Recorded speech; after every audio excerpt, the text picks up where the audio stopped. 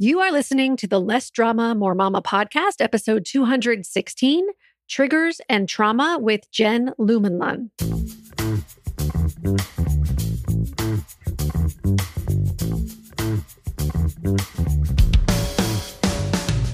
This is Less Drama, More Mama, the podcast for moms who want to feel calm, in control, and confident about how to handle anything life throws their way. If you're ready to go from feeling frazzled and disrespected to feeling calm and connected, this is the podcast for you. I'm your host, Pam Howard. Hey there, Mama. Welcome to another edition of the Less Drama, More Mama podcast. I'm super excited to share my interview with you today. But first, let me remind you that I'm hosting a free workshop on Friday, October 7th about the secret to gaining your kids' respect. I'm willing to bet you haven't heard this advice before. Respect is the foundation of healthy relationships. We want our kids to be respectful and to know what it means to be in a respectful relationship so that they have that as a standard for themselves with friends, with romantic relationships, with coworkers and bosses. And so how can we teach that at home? That's what I want to share with you in this workshop. It's going to be Friday, October 7th from noon to 1 p.m. Eastern. And to get the information, you've got to be on my email list. So head to lessdramamoremama.com/subscribe if you're not already on my list. Today's guest on the podcast is Jen Lumanlan, the host of the Your Parenting Mojo podcast, which is a reference guide for parents of young children based on scientific research and the principles of respectful parenting. In each episode, Jen examines a topic related to parenting and child development from all sides to help parents understand how to make decisions about raising their children. Jen lives in California with her husband and daughter.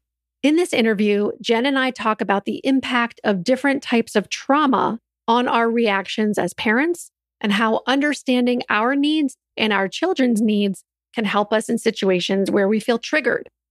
If you're on my email list, you've already received Jen's free resource called The Real Reasons Why You Feel Triggered by Your Child's Behavior.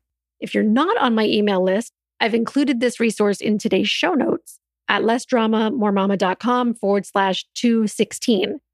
And there's also a link there to join Jen's 10-week course called Taming Your Triggers. In full disclosure, I'm an affiliate for Jen's program, so when you use my link to join, I'll get compensated at no extra cost to you. And to sweeten the deal, those of you who do sign up using my link will be invited to 2 group coaching calls with me as a free bonus.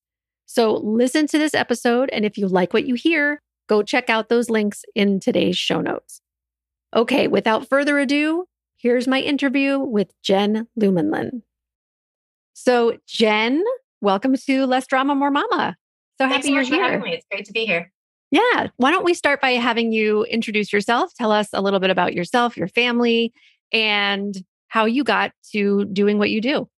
Yeah. So I never thought I'd be a parent. Never wanted to be a parent. Had no desire to be a parent. Didn't even like children very much. And I'm sure you're not alone. I'm sure you're in the people listening to this podcast. Yeah. Exactly. Eventually decided I didn't want to be responsible for the biggest disappointment in my husband's life because he did want children. He didn't force me into it, but I made the decision myself, and we got pregnant and had our daughter, who is now 8 years old. And I realized I have basically zero parenting intuition, but I have really good research skills. Okay. And so not long after she was born, I thought I can close the gaps in the former by using the latter. And so I started looking around for scientific research on parenting and child development because that's what I knew. That was my background. And I wasn't really finding anything. You know, every time I saw something referenced online about some study that was done, it wouldn't give you any context about whether that supported or refuted the last 10 years of research on this topic. Mm-hmm. And that was what I wanted to know. Like, is this an outlier or does this confirm everything that's gone before it? And so I thought, okay, maybe I can do better than this. Went back to school for a master's in psychology, focused on child development. And as I was doing that, I started the Your Parenting Mojo podcast, which was basically sharing what I was learning with other people as I was learning it.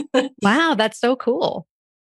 Yeah. So what are some, can you give us just like a couple of examples of what you were finding? What Sure. were the things that you were researching and finding?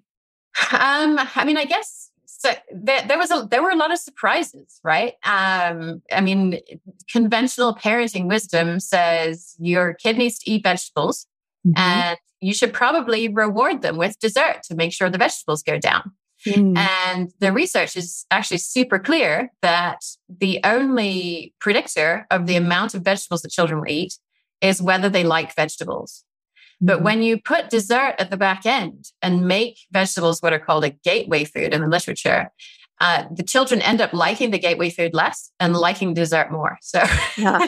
so Yeah. I don't like to use sort of military metaphors for parenting, but in this case, you really are winning the battle because you're getting the vegetables in, but you are losing the war in every other way because you're probably not helping your child to like vegetables more, which is probably not going to get them to eat more vegetables in the long run.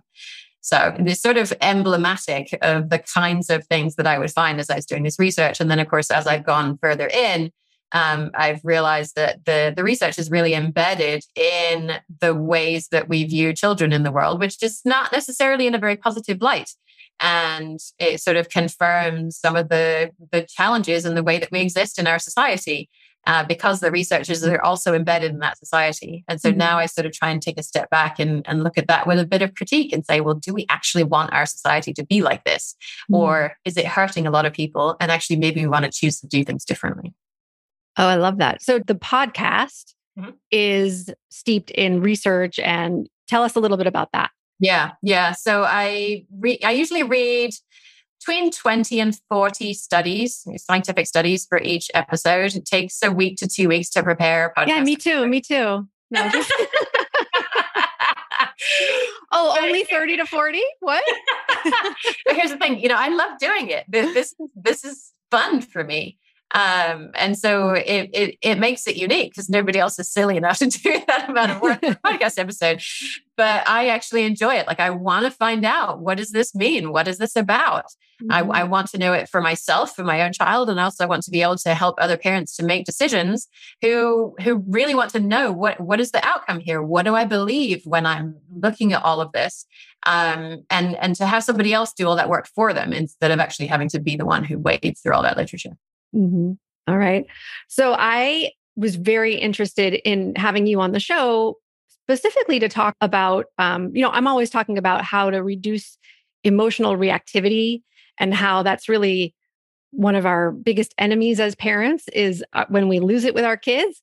But I haven't talked much about the role of trauma in why we react the way that we do. And I know that's something that you talk about a lot. And so I thought, I would love for somebody else to come on and talk about that. So can you talk about big T trauma, little T trauma? What is that? What's the difference? And how does it play into the way we show up as parents?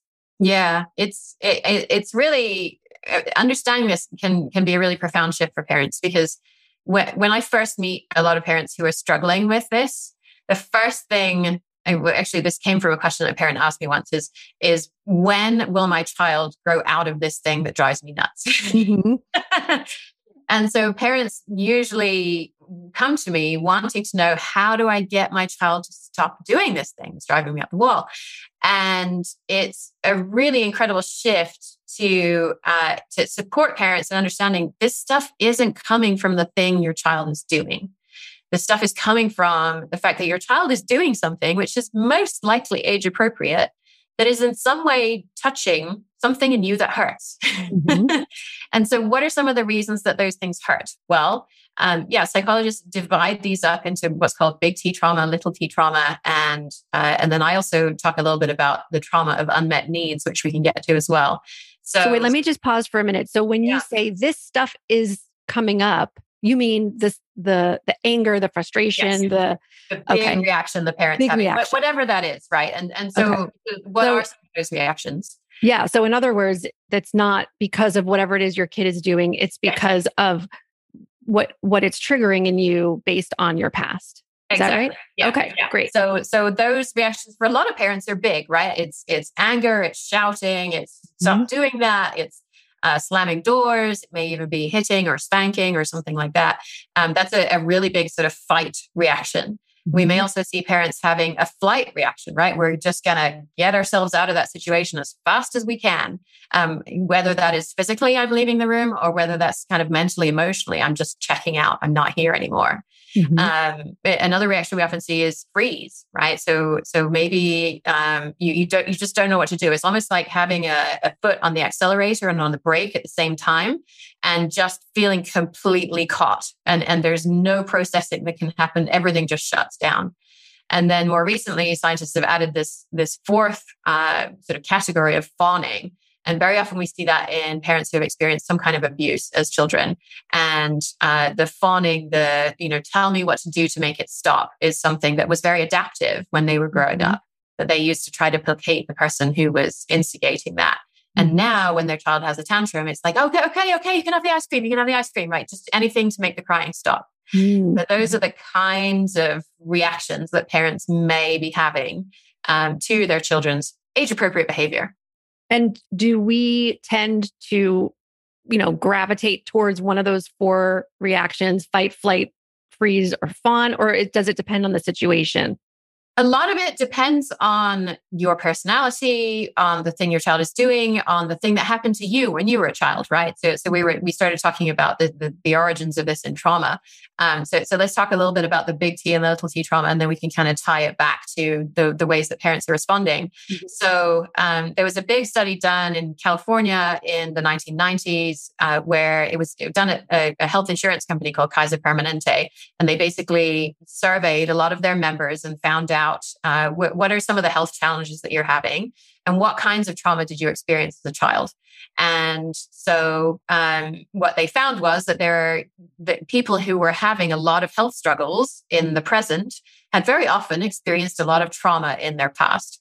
And so they were able to generate this list of major traumas that became known as big T traumas. And this is, really big things like witnessing death, having a parent die, really, really big things. And of course, this is a non-exclusive list. This is basically what people who had insurance in San Diego in the 1990s said was relevant to them. And so there's a whole swath of people that this leaves out. Effects of poverty, racism, all those kinds of things that can be really big are completely ignored in this kind of study. And so those are some of the really big stuff. And then there's little stuff that on its surface, you're like, is that really a big deal? Things like moving house, especially frequently, changing schools, being bullied. It compounds. It makes these things more difficult. And so what we often see is when a child, this parent who's experienced this trauma as a child is now grown up, and their child starts doing similar things, or even gets to the same age that they were when this incredibly difficult thing happened to them. All of a sudden, there starts to be reactions there that weren't there before the child got to that age and started doing those things. Okay. So do all of these big reactions that we have, do they all originate in trauma? I would say yes and no. Certainly not everything comes from the sort of classic big T, little T trauma that we've just talked about. Those do explain a lot of things for a lot of people. But I also work with parents who are like, my parents were basically good people. They basically raised me what I consider to be pretty well. They never hit me. They didn't deliberately humiliate me. I don't understand why I'm still screaming at my child. And that sort of links to what I have sort of come to call the trauma of unmet needs. And the way that I see this happening is that we all live in a culture where things like white supremacy and patriarchy and capitalism are kind of rule how we can show up in the world. And our parents, whether they fully understood it or not, implicitly saw that. And they saw the kinds of characteristics that you need to have to be successful in that world. And they wanted the best for us. And they wanted us to be successful. And so they tried to shape us to be successful in that world. And so that may have looked like things like when your art's really cool, but it's never going to pay the bills. So when are you going to buckle down and actually get some schoolwork done? Right. So completely negating kind of a life passion, and what could have ended up being a productive career. That hits home. That hits home right there. Yeah. Tell me more. Well, I've talked about this on the podcast before that, like, when I was trying to choose my major in college, and I called my dad and I said, Dad, I think I really love criminology. Like, I was taking this great class, and he said, oh, no, that's not safe. You don't want to do that. Mm-hmm. And then I went back to him a little later and I said, okay, Dad, I really want to do like Judaic studies, I think I said. And he said, what are you going to do? Work in a gift shop? Right. How did you feel in that moment? Oh, so defeated. Yeah. Yeah. And, then it happened a third time where I think I said something to him about dance, or I don't know. I was just trying on all these different things. I didn't know what I wanted to do. He said, well, you'll be out of a job by the time you're 30, all the reasons. And so finally, I just ended up picking sociology as my major and not telling him until it was already chosen. Yeah. And what were you seeking for him, right? Like validation, approval? Approval for sure. Yeah. I mean, so you wanted the sense of belonging with him. Mm-hmm, for sure. Yeah. You wanted to feel as though he believed in you. He believed in your decision. He believed you were doing the right thing. Yeah. And I know now that he meant well, like you said, he just wanted me to have a good life and a good paying job and all of that. Yeah. But the way that it came across was so icky. Yeah. And that hurt you, right? That wasn't what any psychologist would call a big T or even a little T trauma, but it still hurt, right? I see it in your face. We have our video cameras on. I hear it in your voice as well. It hurt. And that was how many years ago now? Too many. Yeah, right. And so your oldest child is getting to the age where she's starting to make career decisions.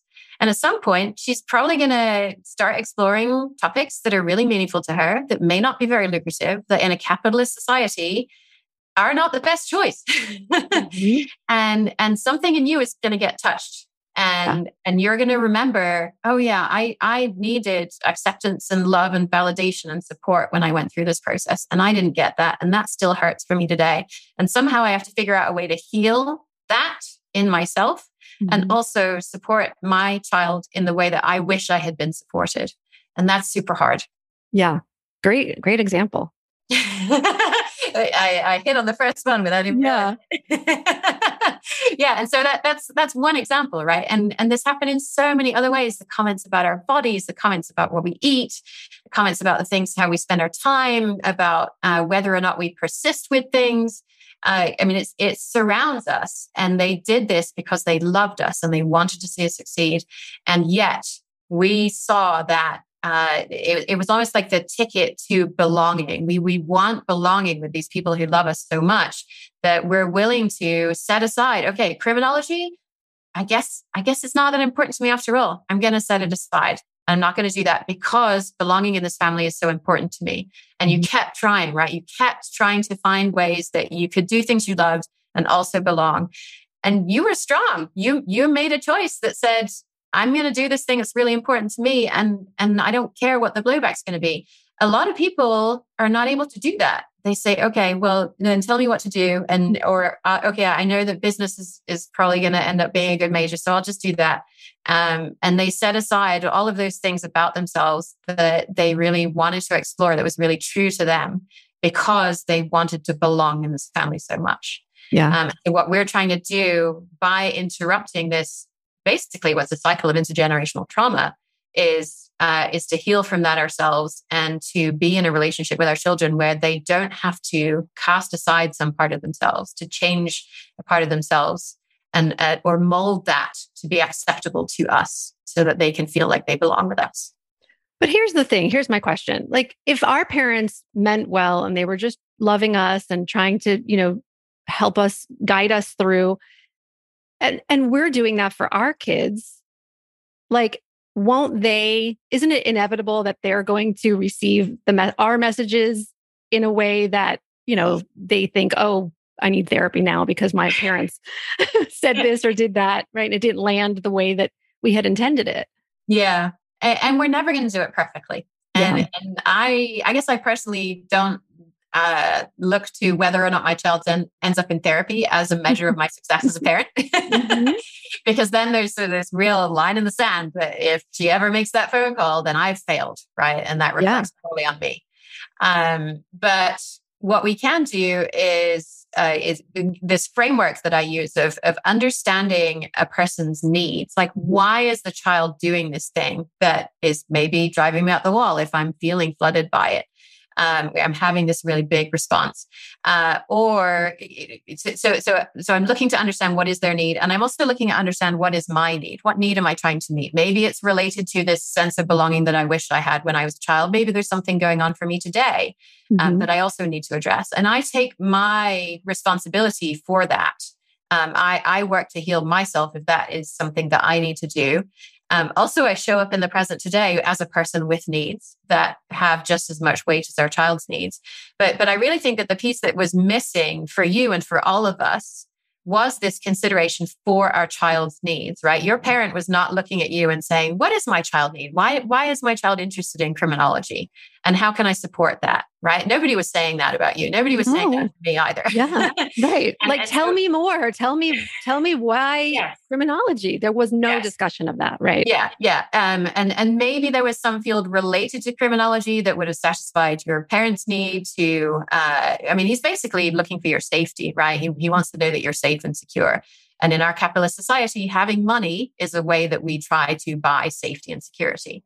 And so if he had understood more about what that was, maybe that's the related field that you could have gone into that would have helped if you wanted to help him satisfy his need. I thought sociology was pretty related. I think criminology was part of my sociology, track or whatever. So I think it was a little bit related, but possibly hasn't been the most lucrative career from your father's perspective, is my hunch. Well, I'm a life coach, so so it could have been. I mean, you could have been a white collar corporate executive by now, right? And then you would have life insurance, health insurance, and all of that stuff as part of a very, very lucrative package. Yeah. But you know what? It has come full circle because recently, he has told me, he's almost 80. He's told me how proud he is of me and the work that I do and. And it meant so much to me when he said it because I really hadn't thought that he thought that way at all. Right. Yeah. Yeah. And that was the validation you were seeking. Yes. And what if that life insurance, that health insurance, that multi-million-dollar compensation package isn't actually the be all and end all? Not only not that, but it doesn't even represent very much security. Right. Right. And that doing something that you love and that you're passionate about is in the end a much more rewarding place to be spending your time, which is what you ended up doing. Yeah. So, So I think that if we ourselves can keep our eye not only on our needs, but also on our child's needs, that's what gets us out of the, my kid is just going to see me saying whatever, it doesn't meet their needs either, because maybe we can't meet our child's every need. We're not perfect. None of us is perfect. I'm not perfect. But we are trying. And because of that, we're going to get a whole lot further than our parents were able to do with us. And are there specific needs that you talk about? Because like you mentioned, for me, it was this need for belonging, right? And so what are some other needs that parents can be thinking like, what is this unmet need about? Yeah. What are we looking for? Yeah.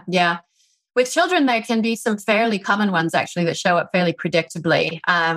Belonging is sort of an overarching term that I think becomes more and more important as the child gets older. But really, what they're looking for with you and from you when they're little is connection, right? They love you, that you are everything to them. You have other friends, you maybe have a spouse, you have other people in your life that you can go to for validation and support. Your child has you. Right. And so that connection to you is everything. And that sort of sits within that belonging umbrella. And so we often see that as we perceive it as, well, they're just looking for attention, right? They just want our attention. When if we can reframe that and see that as a need for connection, then maybe there are ways that we can meet that need for connection. While also, if we can understand what's my need here, how can I meet that need too? right? One way that we love to do this at our house is when my daughter's looking for connection and I am looking for movement and exercise, right? I want to move my body. I might do an exercise DVD in our bedroom, and she will build a fort out of the duvet, and she will hide and jump out and surprise me in the breaks between sets. Okay. And so and she'll sort of, sneak around and pretend to jump out, and I'll be like, oh my goodness, I didn't see you over there. And so we're getting this playful connection time at the same time as I'm getting my exercise. And so when we can see our children's needs in that way, it's not just, oh, you have a need for connection, I don't have time because I want to exercise. It's how can we see how to meet both of these needs? So connection is a super important one. Another important one for young children is autonomy, right? We tell them, we spend so much of our time telling them what to do, how to do it, when to do it. We spend our whole lives and then telling them they're not doing it right. Yeah. And so many children just want to have some say over what happens in their lives. And so when we can grant them that, then they're usually much more willing to come towards us when it really counts. So one exercise that I love to have parents do is count how many limits they set in a day. Oh, and that is usually fairly eye-opening. I've yet to meet a parent who's done that exercise for the first time and has not found it eye-opening. Yeah. And so you realize, firstly, that most of these limits you're setting are pretty arbitrary. They're not connected to any values that you have. They're almost reflexive. It's just like, stop doing that. And when we can instead see, what's the reason why I don't want them to do that? Oh, I'm worried about their safety. Is there a way we can make this safe? Or if we did it somewhere else, could it be safe? Or if it's annoying me, could I remove myself from the situation, right? That's often a solution that parents don't think about is, what if I move to another room instead of what if the child moves to another room? So we can, when we can use this language of needs, then we find ways to meet both of our needs in ways that previously had seemed impossible. Yeah, love that. That's very helpful. Another term that I've heard a lot is co-regulation, right? We hear a lot about kids regulating their emotions, parents regulating their emotions, but what is co-regulation and how do we do it? Yeah. So I think parents see this most clearly when they have an infant. And when you have a very, very young baby, it's much more obvious that if you are coming to your baby who is dysregulated, who is crying, who is, really having a hard time, and you're soothing them, you're patting them, you're holding them, you're really expressing your closeness and connection with them, and that helps them to re-regulate. That's basically what co-regulation is. It's one person supporting another in regulating themselves. And so we willingly do that for infants. We expect them to cry. We expect to have a role in soothing them. And I think we can struggle as our children get older because for some reason, we seem to have this idea that all of a sudden, maybe we see a child do something once and we're like, okay, now you've done it once, you can do it forever. Right. And by yourself. Yes. And so somehow we get this idea that children should be able to regulate their own emotions by themselves, that they shouldn't have to use our support to do that. And this results in a massive gap of expectations. Actually, the organization 0 to 3 ran a survey. It was a while ago now, talking about, I was asking parents, at what age do you think a child should be able to stop having a tantrum when they're upset by themselves? And parents, I think 40% of parents said they should be able to do this by age 1. And half of parents said they should be able to do this by age 2. And actually, children can start to do this between the ages of around 3 and 4. And it's still a developing skill from there. And so we have this huge expectations gap of what our children are actually able to do by themselves and what we expect them to be able to do. And so they need our support when they're having a hard time. And so if we see them having a hard time and we're instead exploding ourselves and like, why are you having a tantrum? You're 3. You shouldn't be doing this anymore. Put your shoes on. That's co-dysregulation. Exactly. Is that a thing? Yes. Okay. You're getting on a downward spiral where you're each antagonizing the other. And that makes everything harder for everyone. And have some empathy for our children, when we see ourselves, we're basically having our own tantrum, right? Yeah, I was going to say when you said what's the age, I'm like, I know adults who tantrum regularly. I don't know. Exactly. And so we have these moments where we feel what's called flooded, when it's just like, I'm just losing it. And so we expect our children to stop doing what they're doing so that we don't feel flooded anymore. But we're essentially having that same response. So if you can look at your child and think, oh my goodness, they're overwhelmed right now. They are completely flooded. They are not able to regulate themselves, just as I was not able to regulate myself when I shouted a minute ago. Have some empathy for them and then support them through that process. And so I teach a lot of tools related to, we call it creating the pause. Like how do you start getting out of that cycle where you're screaming at your kid's screaming at you, whoever screams first, it's almost like it doesn't matter. But creating that pause between this event that happened that seems as though it's going to prompt you to do something you're going to regret later, and then what it is that actually comes out of your mouth. And right now it may seem like there is no distance between those two things, that the thing happens and then the thing comes out of your mouth, and they're so close together, there's no light between them. But if you keep focusing on it, keep creating that space for a breath, space to reappraise the situation and say, okay, the world is not ending right now. What's most important to me? My relationship with my child is the most important to me. We are having a hard time. And then moving from there into comforting your child. And so then you can start to regulate yourself so that you can help your child to regulate too. Yeah, I've definitely done that, where my kids have seen me stop and say, I'm breathing, or I say sometimes, give me strength, like a little prayer. But it creates that little pause where I can just calm down enough to take the next step. Yeah, to see that they weren't really trying to drive you up the wall, that they didn't intentionally break the whatever it was, that they were doing the best they could. And then from there, once you're in that pause, you can see that, right? Up to that point, it was like, why are you doing this? Just stop doing it. Yeah. And now it's like, okay, I see this was an accident. What are we going to do from here? Yeah. And it definitely gets easier the more you practice. Definitely.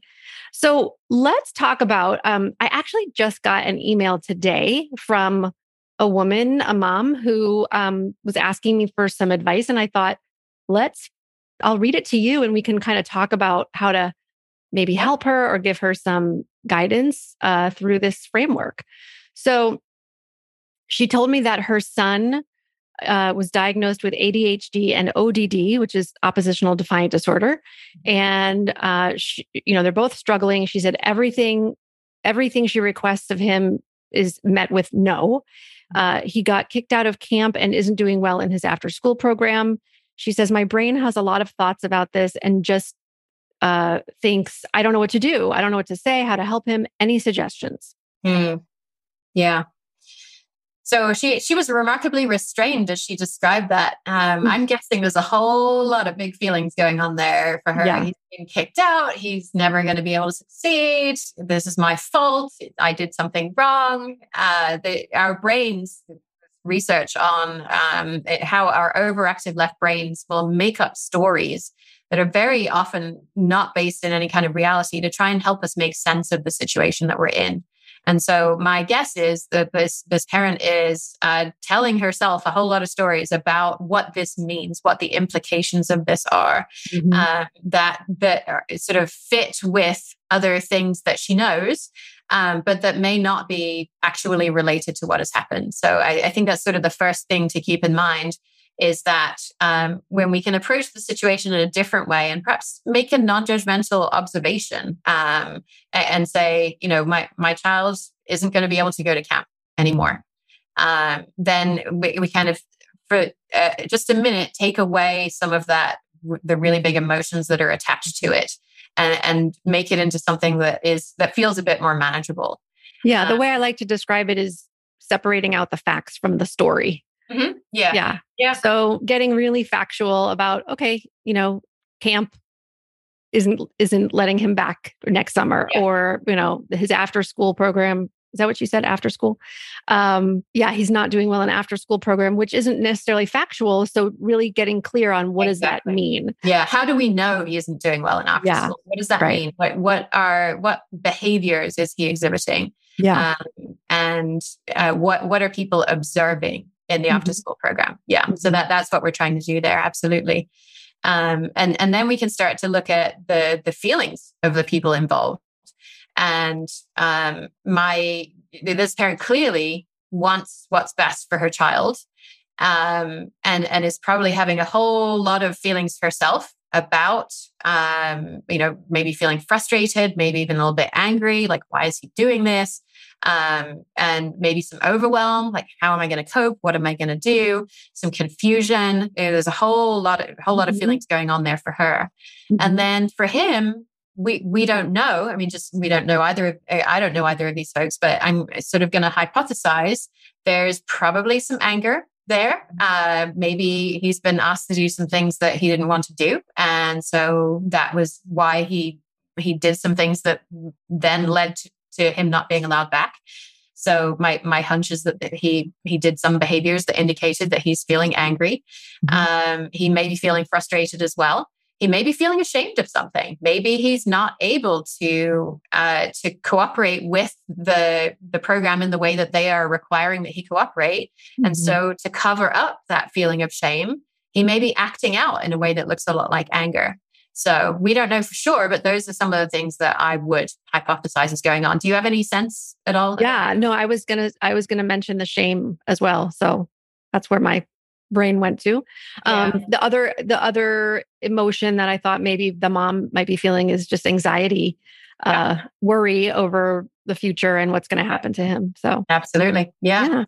And so then we can start to look at, well, what are the needs of the people involved here? And the parent probably wants to feel some sort of sense of competence as a parent, right? Wants to feel competent herself and also have other people perceive her as competent. And there's probably a whole lot of feelings of, like, well, I'm being judged right now happening. And that's not pleasant. Nobody likes that.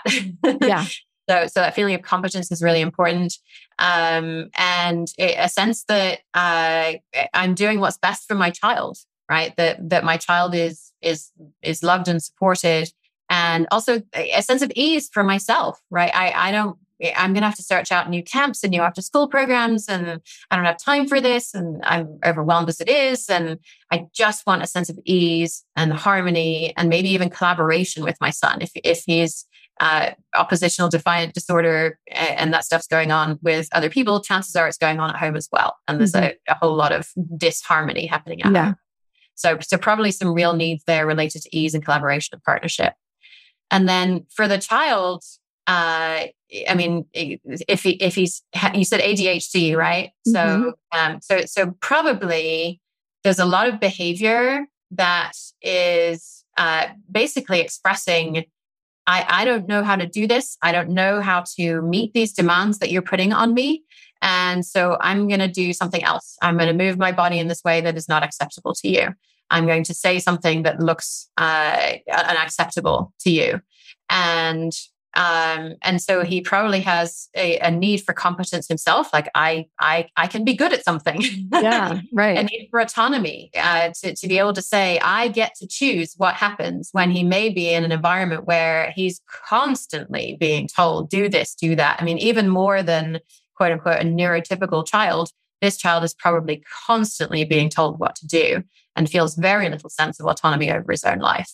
And there's probably other needs going on there as well. But just to sort of stick with a short list for the purpose of discussion, if we can support that child in meeting those needs, if we can figure out, well, why is this hard for you? Is it because you can't sit still for more than 5 minutes at a stretch? Well, then what can we do to make that easier for you? Could we get a bouncy chair? Could you be allowed to stand at the back of the room?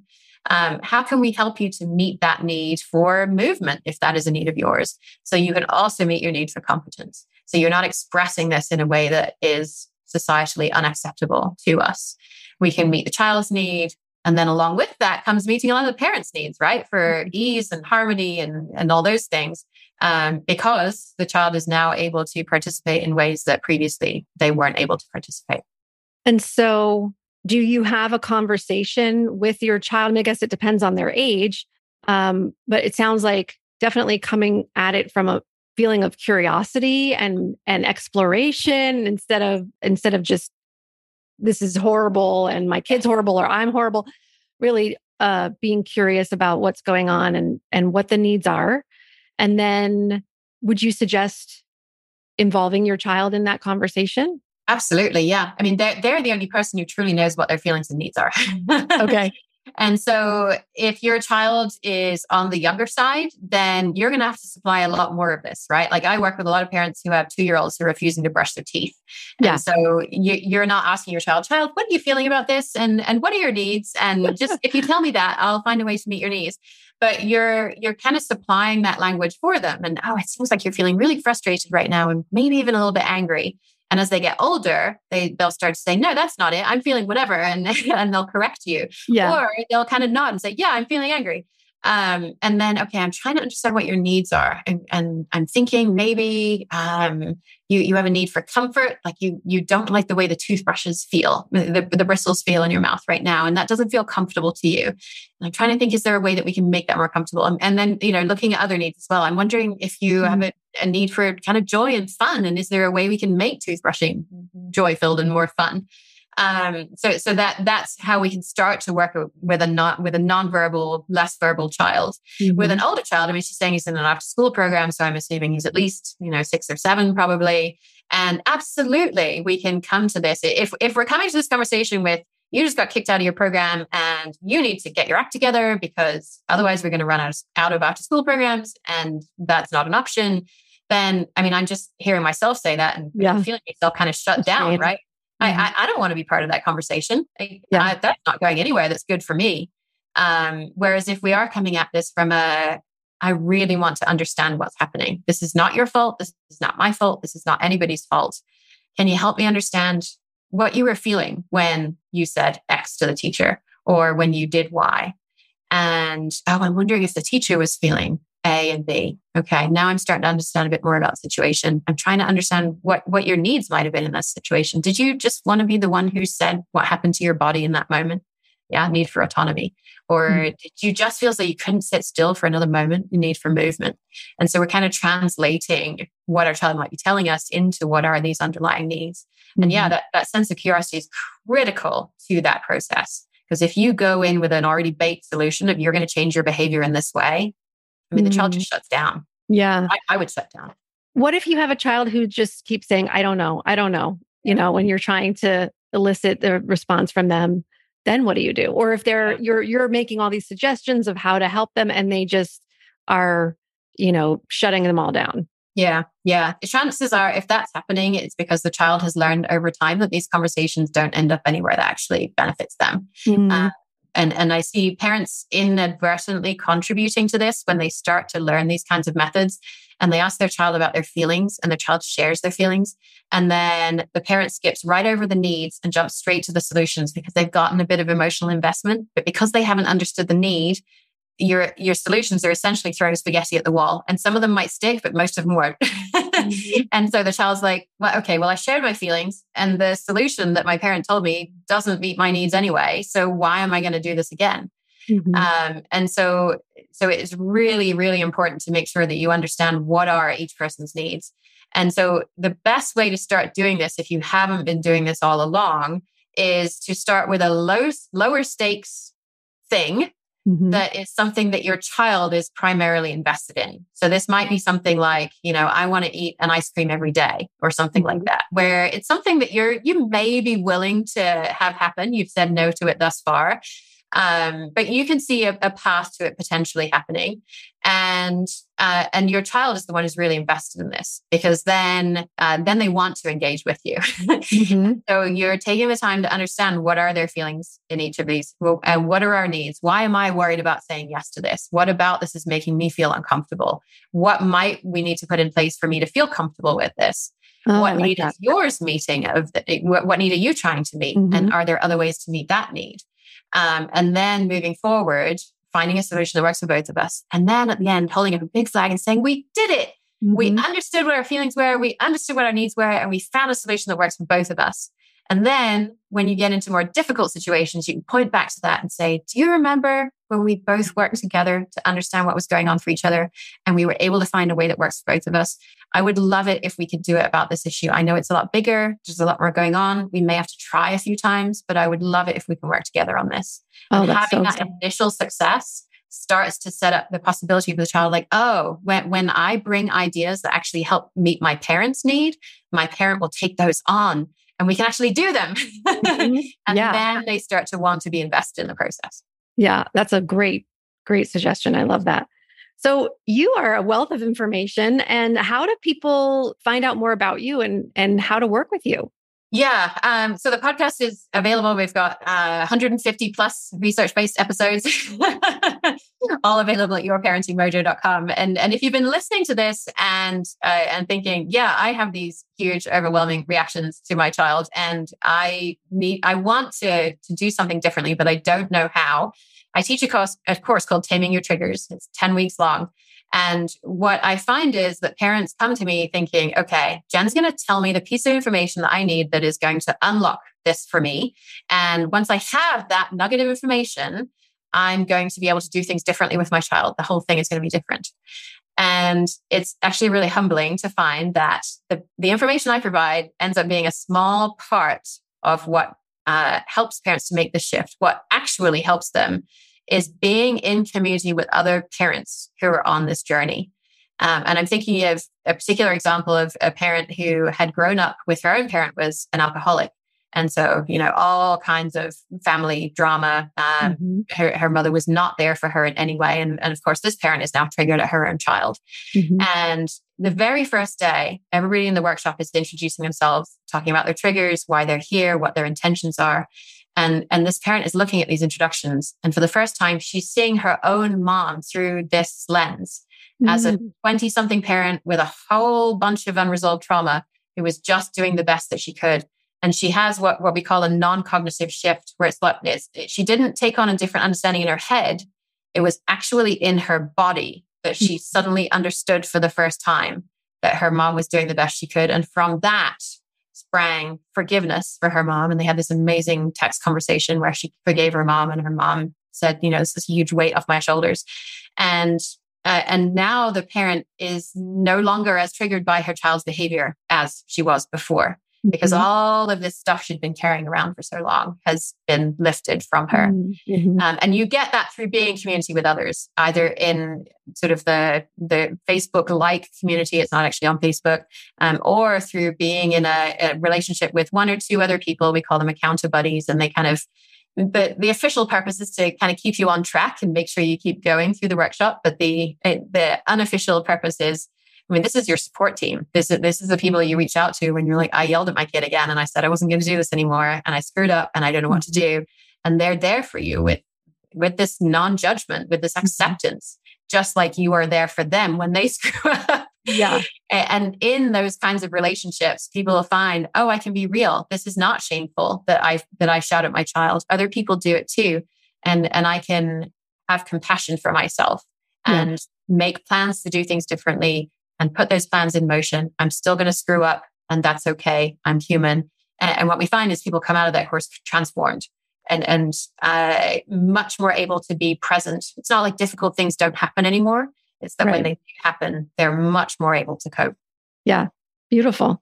Yeah. We didn't talk about the trauma and how that played into that email that I read, but I'm just wondering if we could circle back for one moment and what that mom, does she now need to look at, okay, what is this triggering in me? And from my past, my son's constantly saying no to me and he's having all these issues. Yeah. Absolutely. Yeah. I mean, when I ask parents, what would have happened if you said no to your parent? There's usually this, sucking inhalation and the memory of what would have happened to them if they said no. Yeah. Interesting. Yeah. And so what we typically see is that when a child gets to the age where the parent themselves experience something difficult with their own, in their own childhood, that's when things get really hard. So particularly if this child today is 7, 8 years old, and around 7, 8 years old, this parent had started to assert their own independence, their own autonomy, and had been slapped back again, then, what the child is doing today is absolutely going to be not just touching, but poking and prodding. At that trauma that parent experienced by being slapped down and told, that's not acceptable. Get back in your place. Don't talk back to me. Don't be your own person. Yeah, I can relate to that one too. Because I remember when Marissa was young and I would get really filled with anxiety when she would make a mess, even just spill water, anything. Yeah. I would get so anxious and frustrated and yell. And my therapist at the time said, "Were you allowed to make messes as a child?" Yeah. And I was like, what? No, like it just like hit me like a ton of bricks. Yeah. I mean, that's where this kind of stuff can come from. And so for some folks, just understanding that helps to make a shift. Just seeing that was huge for me, right? My father went through a phase of lecturing me on my shortcomings when I was a teenager. And I went through a long period of time where I could not stand to be interrupted. I wasn't allowed to answer. Like I would just stand there as he was lecturing me and basically check out like I wasn't there anymore.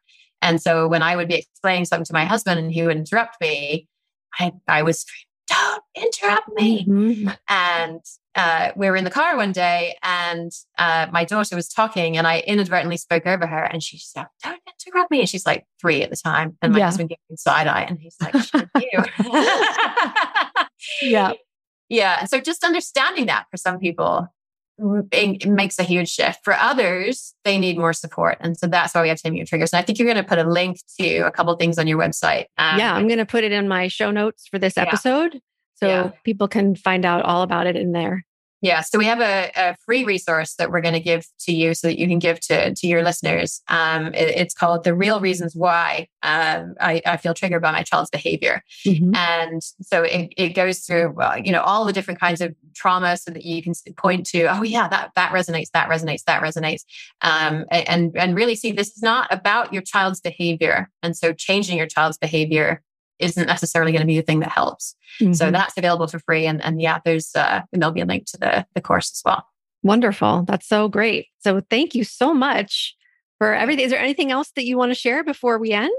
If there is one thing that the parents take out of this, I mean, I guess it's sort of where we started when we started talking about this topic with the parent that said, "When is my child going to grow out of this thing that drives me up the wall?" Yeah, and they may grow out of it, and then they're going to grow into doing something else that is that touches you just as much. And so it's really in us. It's our responsibility as people, as parents, to figure out what it is for us that is being touched when our child is doing this. And what that enables us to do is not just show up differently for our parents, but for our children, but show up differently for ourselves, in ourselves, when we're not constantly being yanked around by our feelings and whatever happens. I feel X and I can't help it, or I'm feeling Y and I can't help that either. That we can live in this much less reactive state where things happen and we can have feelings about them, and also we can cope with those feelings. And it means that we're much more able to be in relationship with ourselves and others in a way that's aligned with our values. And I think for most parents, that feels really good. Yes. So the more we can move towards that, the happier we end up being as people and as parents. Love it. Such a great episode. I'm so happy that you were here. Thank you. Thanks so much for inviting me. Of course. All right. So I'll put all that information in the show notes, and hopefully we'll talk again soon. Sounds great. Thanks for having me. If you enjoy listening to this podcast and you're ready to feel calmer, more confident, and more at peace in your family and life, I invite you to sign up for a free consultation with me to learn about how my coaching can help you achieve the exact life you want. You'll take the concepts and tools I share in the podcast and apply them to your own life. And as your coach, I'll be there to support you every step of the way. Go to lessdramamoremama.com/mini and sign up now.